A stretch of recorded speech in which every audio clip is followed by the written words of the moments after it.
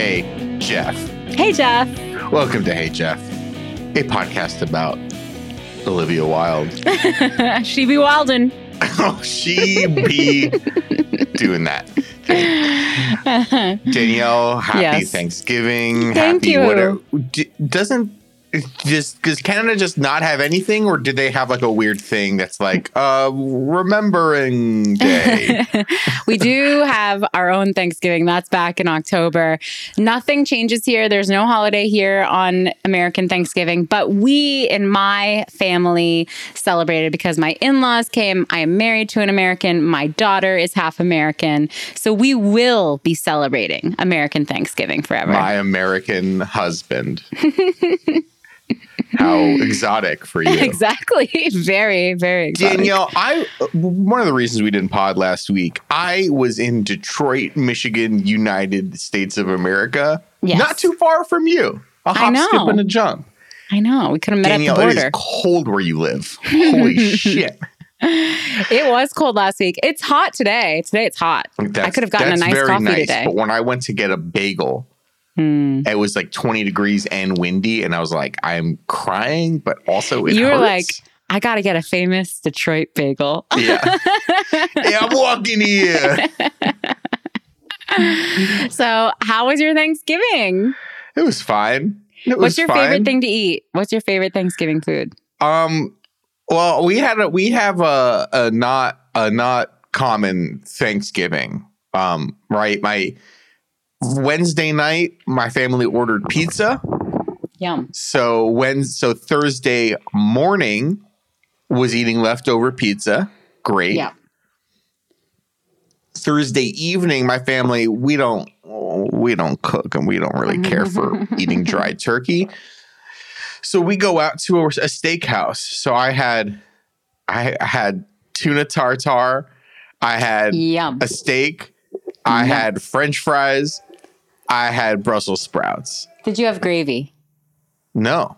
They couldn't bring a little butter cake. Black pepper sauce. They could have, but the steak this is a good steakhouse. You don't need sauce. It's not for the steak. It's for the fries. It's Heinz 57, baby. All right. How was your Thanksgiving? What did you do? It was what did fabulous. you eat? We ate the regular stuff because my husband cooks it all. He's an amazing chef. I did go out and buy the buns, though. So I'm just saying I did contribute in a way. The buns? The buns. You need buns. Dinner rolls. Oh, just like, okay, dinner rolls. Okay, gotcha. Yeah, here they're called buns. Did you get any deals on Black Friday? Not really. I don't know. I'm not a big shopper. You don't like deals? What's wrong with you? You don't like a deal? Deals, but you know what? Actually, here's the thing. Like 2 weeks ago, I went out and I bought myself 3 different pairs of shoes. Whoa. So I'm like good on stuff for Brady now. needed a new pair of shoes. Well, I needed a new pair. So I needed a new pair of sneakers. That's a lot, yeah. So I got a pair of sneakers. I needed a pair of boots because I didn't really have boots that were good for walking around in the crunchy Detroit snow. Yeah. I have to go to New York in a couple weeks too. I needed something that could all weather but you could go out to a restaurant in New York City and still, look fashionable, right? Right. So I found a pair of boots that worked for that. And then I saw another pair of boots that I just really liked. That were more suede boots. That wouldn't be an all weather thing. That was an impulse purchase for Brady only. Ooh, you got treats. Yeah. Yeah. That's so nice. So I don't know. I mean, do I want a new pair of AirPods? Sure. Do I need to buy a new laptop? Sure. Do I need I don't know. Like I'm thinking about getting a new TV for one of my rooms. Sure. But I don't really need any of these. I really don't need any of these things. So whatever. Okay. What about you? But now everyone knows what to get you for Christmas. Yeah. The 16-inch MacBook Pro. Marco, Spicy Marco, are you listening? Spicy Marco. You taking notes? I love looking at all the deals online and seeing, instead of something being $330, it's $328. I love seeing deals like that. I am very disappointed. I got I got some like baby furniture for my baby's room, but other than that, I didn't see much. I gotta say, the deals are very underwhelming this year. Yeah, I mean, I'm not like rushing out to just rack up credit card debt. No, even though it still costs money. Buying things still costs money. Okay, great. This thing that was $400 is now $250. I don't got $250. I mean, I do, but I don't want to drop it right now. Exactly. And it also is depressing because I use my VPN. And so I'm looking at the prices of stuff and I'm like, oh, it's $100. Nice. But then I have to go to the Canadian store and it's actually $250. Oh, no. And that's really depressing. I went on Amazon.com. Shout out Bezos. Shout out. My dog's CBD treats that are $32 were like $23. I was like, she's going to need more of them anyways. So I bought some of those. Those are the best things to buy. It was like garbage bags. I got the Simple Human, the custom bags, you know. Didn't I tell you when I went to Miami, that's what I brought back as a present to myself and my husband, Force Flex garbage bags, because we don't have them here. Oh my God. You got to get the Force Flex. Well, so much going on today. We skipped 2 episodes of Survivor. We'll talk about that for a little bit. But most importantly, we finally watched Don't Worry, Darling, 2002, directed by Olivia Wilde. 2002. We're going to talk the fuck out of this movie. This is one of the most interesting and worst movies I've ever seen in my life. There's so much to say. We're going to spoil the shit out of it because you need to. Yeah. So, stick around with us. This is happening today. Danielle, sorry, what were you saying? Well, I can't get into it until we get to that section. So let's just talk about Survivor to get it out of the way. Okay. Okay. So we skipped 2 weeks. Yeah. I don't want to talk about last week at all. What? Last week was the more interesting week. I know, but I didn't watch that episode. I just saw the previously on this week's episode. Very briefly, it was when they split it into 2 mini tribes and they do 2 tribals. And the second tribal sees what the results of the first tribal. James and Ryan go home. It was kind of interesting. The best part of it was that to get James out, they ran this whole interference thing by stealing Owen's vote. They told James that they were stealing Owen's vote to vote out Owen, but it was actually to vote out James. It was interesting. Right. Following up on a conversation we've kind of touched on a couple times this year. Sometimes when they get to tribal council and they're just like voting out all the people of color, it doesn't feel great. And this was like, we kind of talked about this a couple of weeks ago and didn't feel fantastic again that they're just like targeting, these people. So whatever. I mean, the season's going through, but it was just, we've talked about it before where it's like, hey, they have the really diverse cast this year, but it seems like everybody of a diverse background is just going home. And it's all the white people who are staying. So ultimately, the producers can't control who's going to vote for who and what people are going to do. We've seen the last 2 years, great diverse winners. This year, probably not going to happen. So it's going to be Gabler. Oh my God. Gabler's going to win. Gabler's probably. Win. That's my call right now. Because he's managed to like sort of squeak by undetected, at least in this week's episode. But we've gotten enough information about him. We know enough about him that he's like been set up as a winner. So I really only had 2 thoughts about this episode. Okay. Number 1, black looks good on you, Jeff. Did you notice that moment? No. Carla was like, "Ooh, Jeff, you're wearing black." And he was so touched by the compliment. Well, Carla's the one who like had the dream about Jeff, right? Yeah. They have a little flirt. I don't think it was unreciprocated. Jeff was blushing a little when she gave him the compliment. Have you ever had that in your life where like there's someone in your life who you don't really think much about in any sort of romantic or sexual way, and then you have a romantic or sexual dream about them, and then in real life you're like, oh, Yes. Oh, yes. Oh. 100%. My coworker, my neighbor, my classmate in school who was just like a person. Now I feel like I know you incredibly intimately. And then you can't be normal around them. Yeah. I think that's where Carla's at. Yeah, and Jeff too. Jeff probably had a dream about Carla, but he doesn't get to talk about it because that would be inappropriate. That would be. So that was one moment that I thought was really cute. Then we all know Noelle gets voted out this episode, but she has this there's a luxury challenge. And I was like, finally, a luxury challenge where the luxury sounds good. They get to go to the sanctuary where they get to have pizza, Diet cheesecake, Coke, brownies, beer, wine. I wrote them all down. And they get to sleep on a pillow.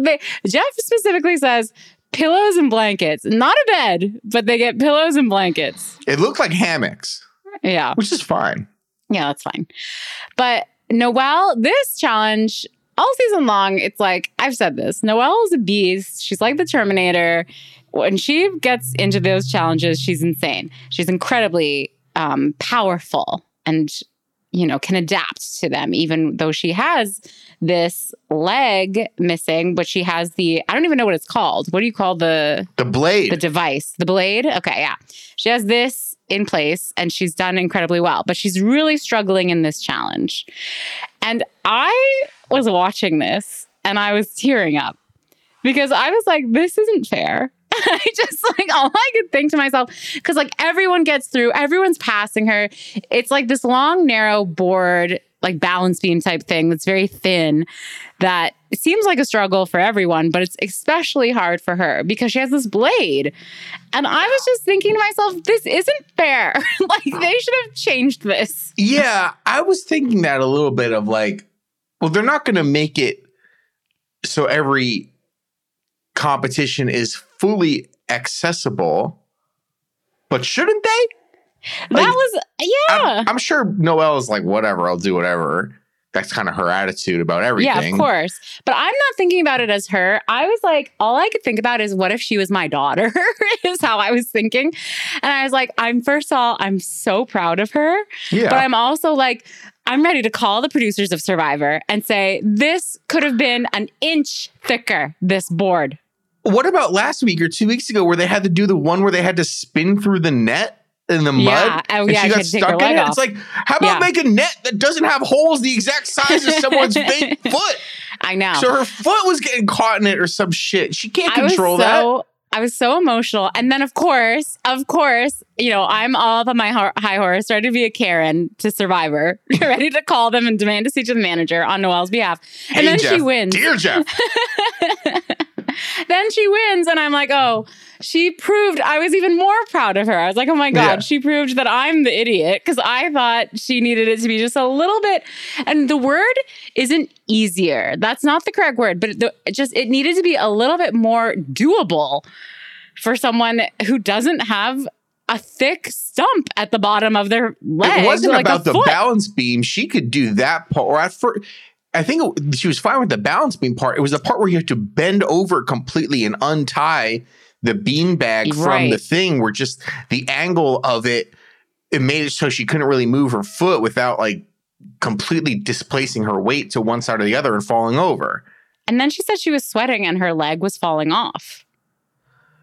I watched Survivor on Wednesday night at home with my family. And my mom complained the entire time. But then every time Noelle did anything, my dad was like, good for her. Yeah, I think it's you can't help but be proud of this girl. She's amazing. But I have a question, though. Yes. Was winning this challenge the worst thing that could have happened to her? Maybe. If she just lost, what an arc for her this episode. Off the damn thing, they might have gone after somebody else. They went after her. I'm honestly not sure why I guess because she has such a great story. They were like, let's get rid of her. But I just can't. Every tribal this season, I don't see the narrative. I don't understand the decisions. I don't know who's working with who. my husband will be like, oh, did you see that coming? And I'm like, no, I don't know why they did what they did. I don't know what's going to happen here. I'm in shock every time. Every vote, I'm like, huh? Why? I think winning that challenge, and then we're getting down to it. There's only like 7 people left. 3 of whom are going to make the final 3. I think all 7 of them, the exception of Owen and Sammy, who voted out Carla. I think all of them recognize no one's winning against Noelle. You get to the end with the girl with one leg who has it's like spunk, who has character, who is a physical competitor. She's not winning. Ass kicker. Yeah. She's a fucking ass kicker. She's like one of the best competitors in the fucking game. Like, not to mention that, like, she's winning a bunch of these challenges with her hand tied behind her back, metaphorically. She's like running circles around like Cassidy and Carla and stuff. Cassidy won the immunity, but like, I just think everyone recognized, like, no way we're going to beat her in the end between the story and just her competitiveness and her resume, what her resume is going to be at the end. Like, how are you going to beat her? It sucks because we kind of voted out like the most interesting person in a not very interesting cast. Yeah, exactly. Not very compelling cast. So it sucks. I like her a lot. It's really unfortunate that, man, if she just would have stayed on that balance beam and just like could not figure it out, I think it might have been Carla going home, who I also really like a lot. Yeah, I like her too. And Cassidy's in danger too. Luckily, she won the immunity. Yeah. Our girls who we were rooting tooting for, they are all endangered. And Noelle's gone now. But yeah, Carla and Cass need to get their acts together. I don't know if this is the kiss of death, but I think Jesse is playing. He's playing a very good game right now. Yeah, he is. Because even though he has had like some good screen time, he's very forgettable. So he's just like, he's sailing through. Yeah, I mean, I at this point, everyone really has a shot and like kind of their own story. Even someone like Cassidy is like, well, nobody really believed in me. Everyone was trying to vote me out the entire time. Like, that's a story. That's a story that wins Survivor a lot. Anyone who wins this is such a low tier winner, though, of this season. This is a low tier season. It is. So it's just like, congrats, of course. Whoever wins, great. But it's a resounding meh of a season. Let's get to a resounding hell yeah. Anything else on Survivor? No. We'll keep watching it. Of course. We'll give you our little updates, but we have other things. It's award season. It's movie season. It's rental season. Let's get into Don't Worry, Darling. Spoilers for Don't Worry, Darling, which we'll get to a little bit later. But Danielle, what were your thoughts on Don't Worry, Darling? My overall thoughts, honestly, I was like, this is not as bad as I thought it was going to be. I thought it was like a less good episode of Black Mirror. Like, it was not, because have you seen Serenity? I did think I have not seen Serenity. I know what happens at the end of Serenity. And when this movie was over, I was like, yeah, Serenity. Was worse. What a bad movie that I didn't see. Serenity was way worse. So I had no expectations for this movie. I had low expectations for this movie. And this fell very, very, very far beneath them and made me like quite angry. Yeah, I can't wait. Brett was frothing at the mouth texting me about this. So I can't wait to hear. So let's break it down for anyone who lives under a rock and hasn't at least seen a commercial about Don't Worry, Darling. Don't Worry, Darling is a movie where Florence Pugh plays a beautiful blonde housewife in the 1950s, married to Harry Styles, who I'm also ready to say, I think Harry Styles was not bad. Whoa, not bad. We're going to get into that. Because I don't even know if we can get into it because like you're coming at this from the opposite perspective of me. Whatever. Continue your synopsis. He was bad in the reveal portion, but in the like hunky house husband portion, he was nothing. Perfect. They're always showing him like obscured and like he's always kind of just in the back, like doing nothing. Because it was very clear during this that Harry Styles, Timothée Chalamet, you don't gotta worry. Harry is not getting that Oscar before you. But Harry has an it factor. He's just like, he's a charismatic. He's very hot. So like, you got to admit, he's I'll get to the reason why they cast Harry Styles in this film. Okay. So they live in a town called Victory, which is in like Palm Springs. It's like an idyllic sort of atomic era Palm Springsy sort of locale. Desert. Yeah. And it's just like, 15 houses of all identical hot housewives and house husbands who go off and work during the day. They all leave the house at the same time. The ladies spend their days drinking cocktails, going shopping, cleaning the house, cooking dinner, and having a cocktail ready for the husband when they get home. And so we meet Florence's friends, Olivia Wilde and Kate Berlant, who Kate Berlant was great in this movie. I don't know if I've told this story. Kate Berlant and I were very close to being roommates at NYU. But we didn't end up doing it. And I have seen her since then. And every time I say, you and I were almost roommates. And she's like, okay. But she's a great, great comedian. We love Kate Berlant. And then a couple other randos, whatever, they have a couple.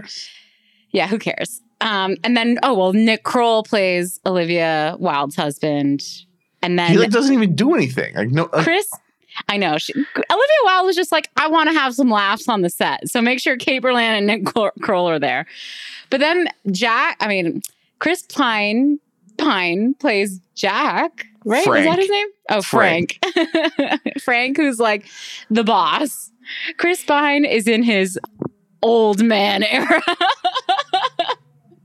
He's supposed to be like the old wizened man. He's the sort of mysterious figurehead of this. Mm-hmm. They all live in this company town, right? And all the men work for the same company. And it's unclear what the company does. They're working for a mission. Are they building nuclear bombs? What are they doing? And it's all... Chris Pine has like 3 scenes in this movie, and 2 of them are him just like coming out and making like an Ayn Randian speech about like chaos and order and men being stronger than women or some shit. Yeah. And it's like really stupid and almost to the point where I was like, is Chris Pine like actually here right now? Did they just shoot all of the Chris Pine stuff on a separate occasion other than the one scene? There's a dinner scene where where they all go to dinner and Chris Pine is certainly at the table. But the rest of the scenes, it's like, I don't know. Did they shoot this with Chris Pine? That just doesn't seem like it. I don't know. I just love that it's like Chris Pine was the old, like the guy who runs the whole shebang. The guy who's in charge of everything. Okay, anyway. So it's a very, some would say, people who fantasize about the 50s and nostalgia would say perhaps that this is a idyllic time. I would idyllically like to live in Palm Springs with my hot spouse and eat steak. Sure. And that's another detail we have to include. Not only, they're both hot, obviously. Florence Pugh and Harry Styles, we can all agree, very hot people. They're very hot for each other. They are constantly going at it. Constantly. And they are so hot for each other that even at one point they go after each other at the boss's house and Chris Pine walks in and they don't even stop. They just keep doing Pine doesn't stop him. No, he's an open-minded fellow. He's like, oh, yeah. So they're horny for each other. And that's often a cause for concern for an unhealthy relationship, but they're too all much? Good. No, not enough. Oh, okay. Yeah. So they're all good. That's not the problem in the first half of this movie. That is not the problem, let me tell you. So everything looks great. Yeah, go ahead, Brett. I just wanted to set up. That's the main, that's the movie. And obviously, like nothing's as it seems. Obviously, Chris Pine's the bad guy. Like it's like quite obvious. Like, there obviously like there's some sort of mind control going, given the fact that every time Chris Pine shows up for 5 minutes, he talks about like the power of control and the power of an ordered society. Like, obviously he's the bad guy. Yeah. But here's where it's like bad, right? So like, okay, Florence Pugh is obviously going to be like the person who cracks what's going on here, breaks free from whatever is going on here. Is it hypnotism? Are they just building bombs and bombing people? Like, what's going on? Yeah, like, are we actually in the 50s? Are we in like the Village type situation where it's actually present day, but they all live in this weird area? Like, yeah, go ahead. So what's bad about this movie is that it's 2 hours long and we don't really figure out what's happening until like well into the final 20 minutes of the movie. Well, and not only that, but so I'm watching this movie with my husband and we're watching where all the questions are piling up. Question. Why is this like that? Why is she like that? Why is anybody doing anything? Yeah, exactly. Why is anybody doing anything? Why is anybody acting in this way ever? Exactly. Because it's not consistent scene to scene. This is the issue. Okay, she's the main character, but she's having all these like weird hallucinations and flashbacks, and she's having these episodes where she's like realizing things aren't exactly as they seem, but there is no rhyme or reason to them. We don't know why she's experiencing. She's doing nothing to experiencing. The only reason she's experiencing them is that she's the main character of the movie.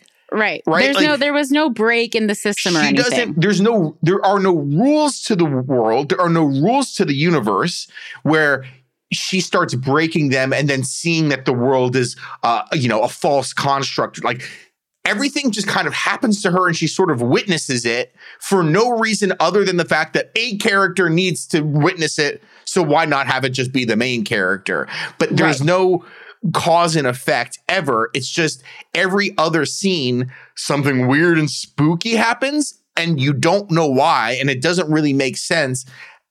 And then you just move on to the next scene where like something weird and spooky happens. Like you see this in the trailer. There's a scene where she's like making breakfast and she starts cracking the eggs and all the eggs are empty and they don't have a yolk or whatever in them. Okay, that never comes back. There's another, she's like doing ballet and she's like seeing like another person in the mirror who wasn't there. Okay, whatever, fine. There's all in the trailer. There's a scene where she's like taking a bath in front of the mirror, and then in the mirror, the reflection of her like turns and looks at her, but it's not like her doing it. Look, it's okay. Why did that happen? Why does any of this happen? It's not clear ever, and she's not causing it to happen. It's not part of the rules of the universe. It's just like a crazy thing happens, and that's it. So my husband was like, all right, well, I'm going to go walk the dog. Good. He made a good choice. So he goes, but listen, they go for like 10 minutes. And within that 10 minutes is when they do the explanation. Because it takes 10 minutes. It's 10 minutes. And they say, all right, here's what actually is going on. And here's all the information. Anyway, now things are really going to get crazy. So he came back and he was like, wait, so what's the explanation? I have to tell him. And he was like, I missed all of that in the 10 minutes I was gone. So they really try to ram it in there. Also, like along to your point, there's nothing about Flo. Flo isn't like, you know what? This is a fun existence, but maybe I should get a job or like do something that I'm not supposed to do. She doesn't ever do that. And then in a normal movie like this, you would think she would try to break the rules, right? We don't know what the rules are. There aren't any rules. It's like, I know, but she would do something where it's like, wait, that's not how women here are supposed to act, right? That's usually what then would start all of this stuff, to start all of these incidents. Like that would break the facade a little bit, her breaking the rules. But she doesn't do that ever. We don't even know what the rules are. There's one rule: don't leave the community. Okay, great, whatever. She does it instantly. Like we don't even see what a normal day is like. Like I thought at first it's like we're going to go through a normal day here to set up what the rules are of what everybody does, and then she's going to start someone's going to start breaking the rules, and so in a way we can start playing with the rules of the universe. And which is how she realizes the corruption or the thing that's going on that, XYZ Black Mirror or whatever. Like, none of that happens. It's just the movie starts and it's like they're in this idyllic world and instantly like their eggs are not full of eggs. Whatever, we're never going to come back to that. We're making eggs the rest of the movie and we never address it. Like, the walls are closing in on her. There's people in the mirrors. There's one other woman's going insane. Like, there's a plane that's flying overhead. The way the visual effects are shot, like, it's hard to tell. Is the plane like a hologram or is it not? Is it real? Like, it's just, there's so much crap and none of it really means anything or ties to anything. And it's just like stuff that happens to the main character and she's not even really a part of it. She doesn't really instigate it.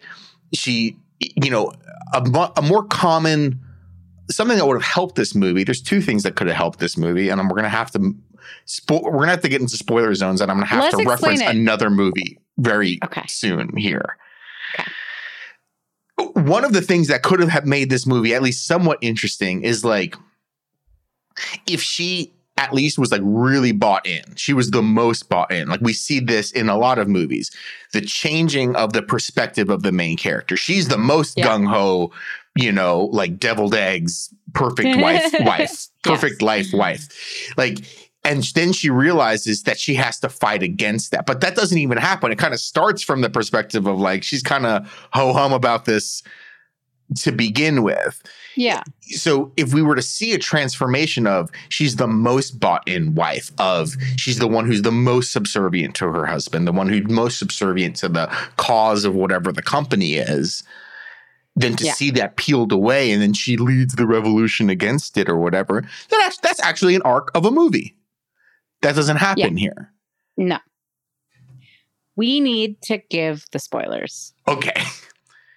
So I'm sorry. Okay, go ahead. So the other thing that can happen is she could be Neo in the Matrix. Because spoilers, they're in the Matrix? Yes. So they're in the Matrix for Jordan Peterson fans. Yes. So at one point, Florence gets like electroshock therapy. And instead of it doing what it's supposed to do, which is like zap her back to not asking any questions about why the eggs don't have yolks, instead of doing that, it gives her even more insight into the fact that this is not real life. In real life, which is in present day. Very present day, 5 minutes in the future, sort of. Everyone has iPhones. Everyone has iPhones. She lives in like some city, I think maybe New York. I don't know. But she lives in like a shitty apartment, even though she's a doctor. She's a doctor in her real life. And she's living with Harry Styles with a wig. Wearing a wig. Like the worst, like he has this like stubble beard thing of like and he has a little incel belly. Guy who can't grow a beard. And like acne and a little pot belly. They give him a tiny little pot belly. And he's a loser. Capital L, loser. He like sits in front of his PC and he's like listening to Chris Pine IRL is actually like a sort of Jordan Peterson, Joe Rogan, Elon Musk type far like right giving advice about like women needs to be in the subservient sort of stuff, whatever. Roles, it was great, whatever. And so it's like it shows us Florence is working a 24-hour shift at the hospital, and then she comes home and she's like, you want to have some dinner? And he's like, didn't you pick, like he's just a loser. He's like, you didn't get any dinner. She's like, why didn't you cook dinner? He's like, I didn't have time or whatever it is. I don't know. And he's like, they have a fight. The Sims on his fucking computer. And he's like, well, I texted you. And she's like, I don't have my phone in the OR. And he's like, I didn't know that. You didn't know that you're like, that's like one of the main things I would know about do you know the situation for where your husband has a phone and doesn't have a phone and is responsive or isn't responsive? You probably know this at this point, Danielle. Yeah. No, he always has to be responsive. No, but it's like time. Okay, but if like say he goes out to a movie with his friends or whatever, you're like, okay, I know he's like, or okay, or it's like, I have a job. Yeah. Okay, we'll flip it on me. I have a job. I work in media. There are points where I'm like I'm managing, I'm directing a production, and I'm like, I told my former partner, all right, well, when I'm doing this, like I might be recording a podcast for 2 hours, or I'm like on the floor at, the Super Bowl or whatever. And I'm like directing a production. Yeah. I'm not responding to my phone at that point. Right. Like that's just not happening. So like if I were married to or dating a surgeon and I texted her at 4 p.m. Yeah.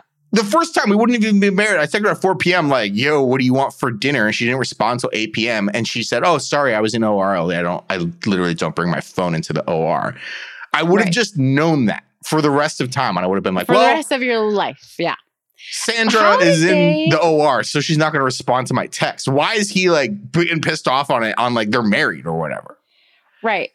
I also have a big problem with like this relationship in the real world because you have to show me why they got together in the first place. You can't just show me a gorgeous, successful doctor with her loser boyfriend who seems like he's just always been a loser.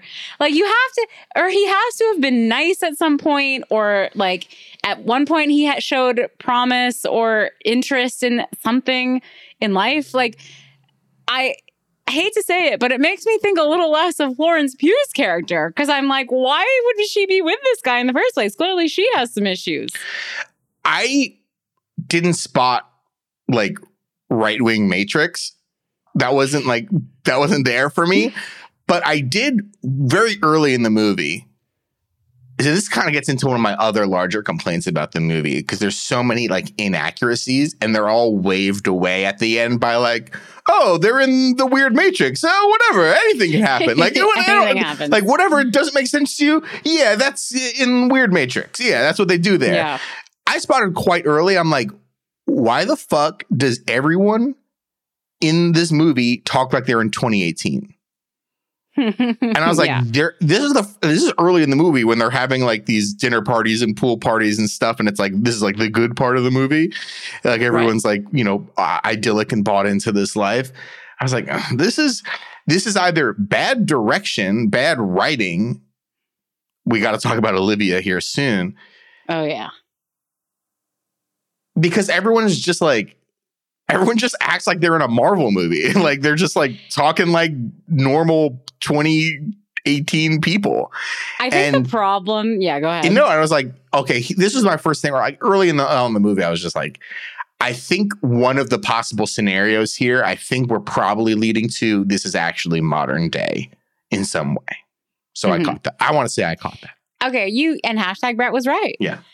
I think the issue is like Olivia went from directing Booksmart, which is like a small, loved movie. Booksmart is great. Booksmart is amazing. Like Booksmart is like next to Superbad in terms of like contemporary, like one crazy night high school comedies. It is so good. I love Booksmart. Well, that's the thing. It's not like high concept. It's a grounded, down-to-earth movie. Two friends get fucked up in high school. Whatever. Exactly. You see it 100 times. It's a great movie. Yeah, but then the next thing she did was this, Don't Worry, Darling, where I think she got a little excited about the trailer of the movie. Because that's the problem. She got so excited that she had the money and the talent to make these cool visual things. Because like, cut up into a trailer, that stuff all looked really cool. This movie was beautiful. This movie was beautiful. Like, Olivia can put a picture on a frame. Yes, exactly. And like the production design of this movie, the cinematography of this movie, it's beautiful. The costume design of this movie. I think she was a little too excited about that. It looks great. Like even in the end when it's like completely wacky town, there are some shots in this where like, this is an interesting shot. I've never seen this before. At the very end of the movie where she's being chased up the hill by the men in red or whatever, and you see this brown hill and you see these little red dots kind of crawling up it. And it's like, that's a cool shot. I've never seen something like that. It looks cool. And some of this like kind of visual stuff they're doing with like these ballet dancers and this like some of that stuff is really cool. The end credit sequence, really haunting, beautiful composition. Yeah, but it's like nothing. So to serve what? That's the problem. What's it serving? Other than going, oh, that's a cool shot. We can put that in the trailer. That's the problem. There's no actual meat to this movie. So just to back it up to kind of connect some of the dots here before I go into Olivia, Harry Styles is like all the men in the town, they're like weird incel, gross guys, and they pay money to have the Matrix installed in their house so they can keep their wives subdued and like have sex with them or something like that. And then they can live in they live in the Matrix. Their wives live in the Matrix full time. And then when they go to work in the ideal town, that's when the men are leaving the Matrix to go to their real life jobs. Yeah, so that they can pay to keep the Matrix running. Yeah, whatever. So that's that. And it's like all about these men controlling these women. What does this say, Danielle, about Jason Sudeikis? I don't want to be married. Were they even married, or did they just have kids together? Go ahead. Don't know. Yep. Does this? So this is one of my thoughts. Is this movie, as bad as it is, as much as Olivia Wilde seems potentially like a problematic person to work with, is this movie a condemnation of being married to Jason Sudeikis? Is Jason Sudeikis Harry Styles or Nick Kroll or like one of these like guys who are like keeping their wife in a little box as their little sexual plaything? I think for sure. And I don't blame her 1 second. We all know that Ted Lasso is secretly evil. I'm team Olivia when it comes to Sudeikis v. Wilde. So if it is, and it spoke to her, good for her for being able to get it out and make a movie out of it. I'm sure it was very therapeutic. But you're brushing over what I thought you were going to talk about, which is that I have so much more. This movie, yes, all of the men are paying to do this, except for Olivia Wilde's character, who it She's turns the breadwinner. What? She's the breadwinner. She's a doctor. She's the one who's like, actually, I pay to do this. I want my husband and kids in this world because in this world, my kids aren't dead. Yeah. Yeah. Sorry. But then we get no information about that. I talked over you. I apologize. Just to if you want to say that again, I'm sorry. Because I got confused with another person. Olivia Wilde, who is Florence's best friend in the world, it is revealed that she is actually the one who wants to keep her kids and husband in this world. She's the incel because in the real life, somehow her kids are dead, I think. Yes. But we don't hear anything about that. We don't understand any of this. And in this fake world, she's always sick and tired of her damn kids and always trying to get Lawrence to play with them. So I don't really get it. Olivia Wilde. Okay, so there's the super text, the subtext, whatever of like, what is this saying about Olivia Wilde's actual relationship to her husband? The fact that she makes a movie about like being controlled by her husband and put in like, a whatever Matrix.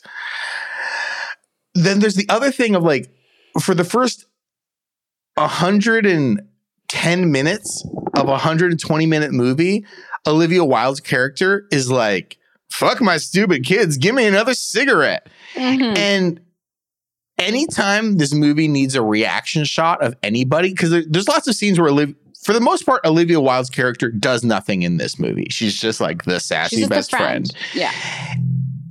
And you can just tell, you know, when like the director, you know, when Alfred Hitchcock is like puts himself in a movie, but he's like a fat man eating a donut at a cafe and he walks away.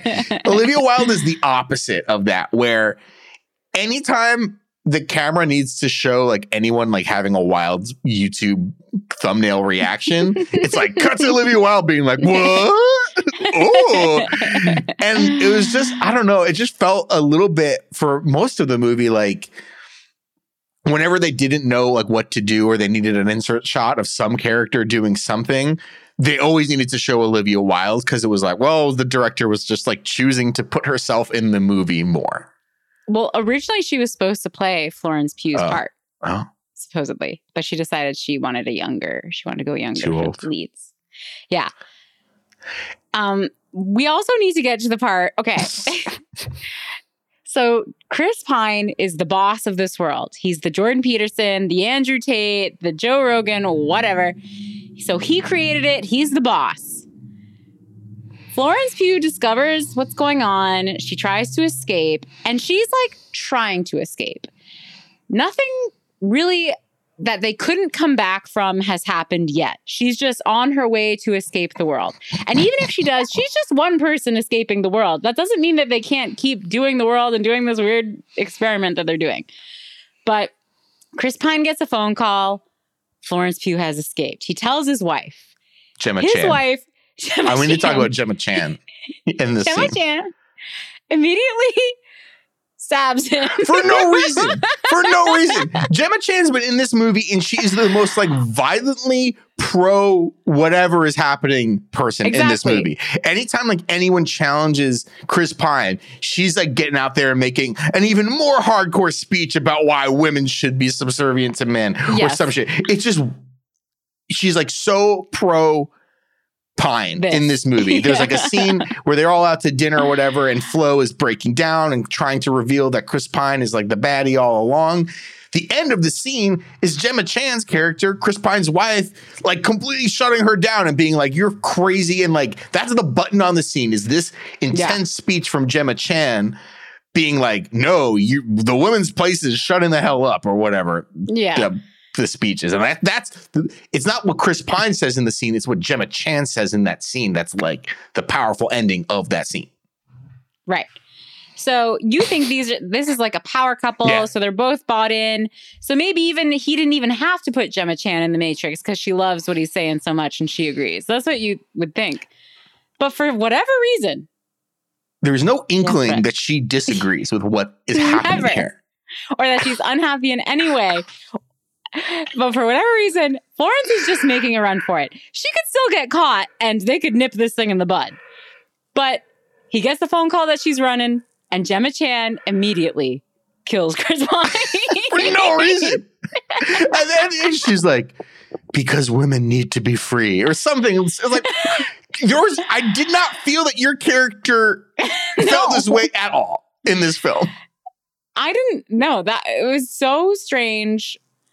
But also, it could still turn around where they catch her. Like, I thought it was a preemptive kill, even if that's what she wanted. And at this point, like, we're completely in wacky town. Like, we're in the Matrix, and it's like, they just keep adding rules onto the movie. They're like, "Oh, yeah, the kids are all fake. The kids are all, like, hologram projections. Yeah. Oh, yeah, if you die in the Matrix, you die in real life."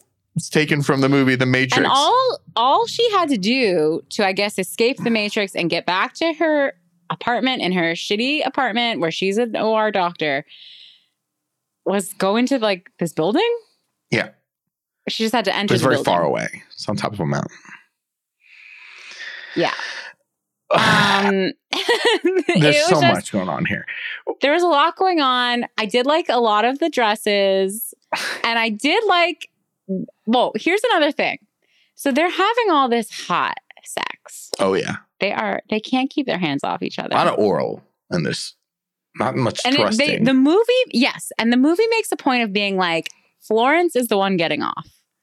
Florence is the one who's usually, ladies first. We don't see her do it reciprocating on Styles. Yeah, that's one thing we can agree on in my leftist world and in the Jordan Peterson world. And exactly. But so I'm just like, what was the movie trying to say? That was Harry Styles trying to do this in their real life and Florence wasn't letting him? Like, I just didn't really understand that tact. And to just come back to this, Harry Styles is like obscured for the first hour of this movie. He like does nothing. He's kind of just like he in the background. Against the car. He's leaning against the car. He's just like, "Okay, whatever you want, babe. Well, I have to go to work." Good. And he just doesn't say anything. And I was like, I know he was in Tenet. I know he's in some other movies coming up or whatever. But I was like, "Ooh, Harry doesn't have it as an actor." And it was there. And then, no, he has it. He doesn't. He's a star. Himself. I mean, he's a star. People are going to see it because he's a popular music star. It's like putting Britney Spears in a movie in 1999. Crossroads. Yeah, she was pretty good. She wasn't in many more movies. And then two things happen. One, I mean, he was just doing what the script says. There is a scene where he's trying to make mashed potatoes with a bottle of scotch. Yeah. And I'm like, what's going on here? And it was like, Yeah. oh, because he's such a stupid man that men don't know how to mash. Like, they don't know how to use a potato masher. So he's just literally taking a bottle of, like, the bottom of a bottle of scotch and, like, stomping the potatoes. Okay, that was just weird. Bad. That was something. so weird. And I found that so frustrating to watch because, like, he's just making a bigger mess that Florence is going to have to clean up eventually. She's, like, very charmed by it. But I was like, this is so annoying. It was just let weird. her take over and make the dinner. Like, this, at that point, it is not a sweet gesture. If you're making a huge mess in the kitchen, it's actually really annoying. If it just reminded me of, like, most commercials from the 1980s to now, where it's like, I'm a wife and I know how to use the Swiffer wet jet, whatever. And then it's like, I'm the husband. I eat mud and I fart it out everywhere. It's like, you can't use your lawnmower inside, honey. Like, it was just one of those commercials. Like, there's a very common brand of commercial where usually for like Home Goods or something like that, where it's like the man is like completely doesn't know how to like put on their shoes or do anything without literally burning the house down. And Right. the sensible wife has the Glade plugin that can solve it all. I just like, I'm trying to put myself into a man's shoes because this movie insists You're talking that to a me. man's ultimate fantasy is to go work a job at least 8 hours a day so that you can afford to keep your wife plugged into the matrix. So like basically you're still working really hard so that you can go home to the 50s. You spend like, 3 hours at home with the wife where she cooks you dinner and then you eat and you do it. But then you have to wake up and go to work again the next day. That's the fantasy? Let's say for sake of argument, I know like we call him a loser. She gets home from like the OR, and he's like on his like desktop PC, like playing video games or whatever. Let's say for the sake of argument, he has a job here and that we're just catching him in his off hours. He's bored because his wife isn't home. Yeah. I would say taking the doctor out of the dual income scenario. I don't know how that pays for the Matrix. Well, I actually think for a lot of guys, his life before was the fantasy. Because he gets to stay at home all day. Play video games? I mean, the wife's bringing home the bacon. Yeah, occasionally they have a little fight, and it sounds like they're not doing it, which I'm sure is very upsetting. But, like, I don't know. It's not that bad of an existence. And also, where's the hospital? There's like, why did our doctor not show up for 4 months? Also, I mean, if there's all these women being plucked out of society who have like normal jobs and shit and like families and stuff, I know. I know doctors are young. I gave birth last year and I saw a lot of doctors are young these days. Okay, honey. But if I'm being wheeled into the operating room and I see Florence Pugh washing her hands, I'm like, I'm not making it out. She is too young. I want Gabler operating on me. I'm actually the opposite. I want young, because the young doctors, they just read the books. They know what's going on. The worst thing is when you see a doctor who's 70 and they're like, they've stopped going to conferences. They stopped reading books. They stopped reading the reports. They stopped reading the studies. And they're just like, I know how to get skin cancer out. In my day, we burned it out. I guess so. Also, The Matrix exists. The Matrix exists. Yeah. Fortnite, Metaverse, Zuckerberg, whatever. It's there. We have it. Yeah. And there's like a line, like a computer reads a line like, currently 70 people logged in. The Matrix exists and only 70 people are there? To like live out a weird right-wing like 1950s like. Well, that's the thing. How much did it cost? How is Harry Styles suddenly able to get a job to payroll this fantasy and he couldn't get one before? This has to cost at least $300,000. That's so expensive. Yeah, I mean, it's so expensive. Like, what the hell?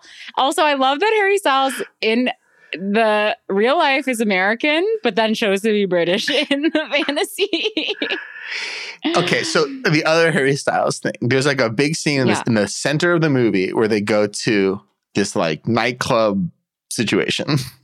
in the 50s. Oh my God. Yes, I'm so glad you brought this up. I walked this up. At the thing, Chris Pine stands up. He gives a speech about order versus the chaos Copacabana and Club traditional or gender whatever. roles, whatever. It's like, Yeah. it's just every line from Pine is the same in this movie.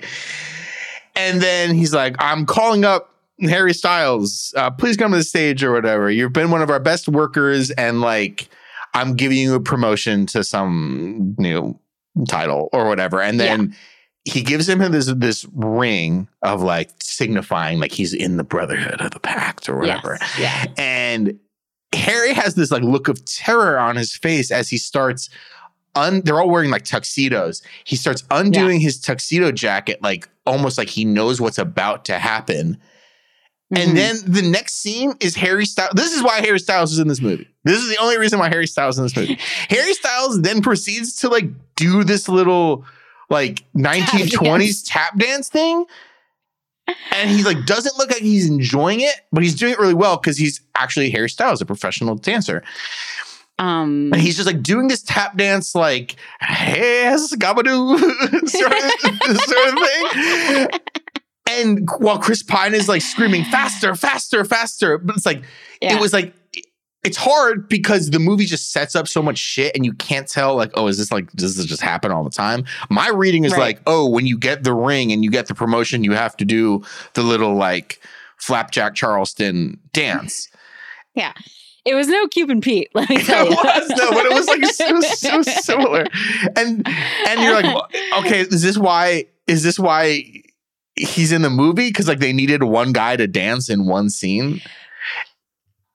And you can go next. I think I know where you're going. Yeah, go ahead. What's your conclusion to that thought? I don't have a conclusion to that thought. I have another thing I want to talk about in the same scene. Okay, well, here's my problem. Harry Styles, for all of his charms, One Direction was not a dancing band. They actually are not dancers. They suck. They're bad dancers. Oh, Harry Styles, especially bad. So my whole thing was like, why would they make him? That's not. They cut to the wide, honey. Timberlake's too old. They cut to the wide, though. That was not him doing anything that looked good. Was not him. I promise you. Then why did they have him in this movie? I thought that was like the only reason they had him is because there was a scene where he had to like tap dance. I promise you, any of the tap dancing that looked good was from behind or in a wide where his face was blurry. Or was it close up of the feet only? Yes. And then you'd cut to like mid-range, you'd see just his upper body moving, and that looked really bad. So I'm telling you, it was not crazy. That's crazy. Yeah. No. If this movie was made 10 years ago, Timberlake. Yeah, for sure.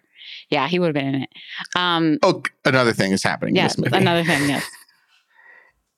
Dita Von Teese. Yes. I am not having a stroke right now. Dita Von Teese is a actress. She's a burlesque dancer. Like she is a famous for being a burlesque dancer. She's she's in this movie. She's actually so I actually was going to submit a question to you. I'll submit this question now. I think I might actually know the answer. Dita Von Teese is in this movie. She's like a famous burlesque dancer. She's in these like weird. She's having Flo is having all these like weird flashbacks to like there's like this ballet troupe and they're like creepy and they're like in black and white or whatever. And then Dita Von Teese is like in this troupe, right? In these like weird flashbacks. And then in the nightclub scene, it's Chris Pine's birthday or whatever. And Dita Von Teese is there in like a sexy champagne outfit. And she's like dancing and she's like doing this burlesque routine, like happy birthday, Mr. President sort of style in this like giant champagne glass or whatever. Yes. And Flo makes eye contact with her, and there's like a quick thing like where she recognizes, oh shit, this is the girl who I'm seeing in the flashbacks. What are my hallucinations? Is Dita Von Teese playing herself in this film? That's a great question. I don't think so. I think she's just meant to be another famous burlesque dancer in the world of Don't Worry, Darling. Well, oddly enough, I'm at the IMDb full cast and crew page for Okay. Don't Worry, Darling. And it says Dita Von Teese, and her character's name is Dita Von Teese.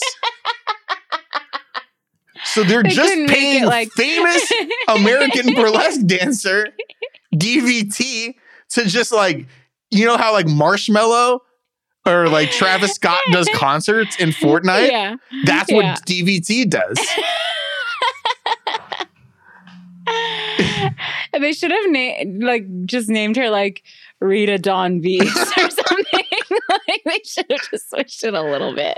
Or just That like is Sexy incredible. Burlesque Dancer 1.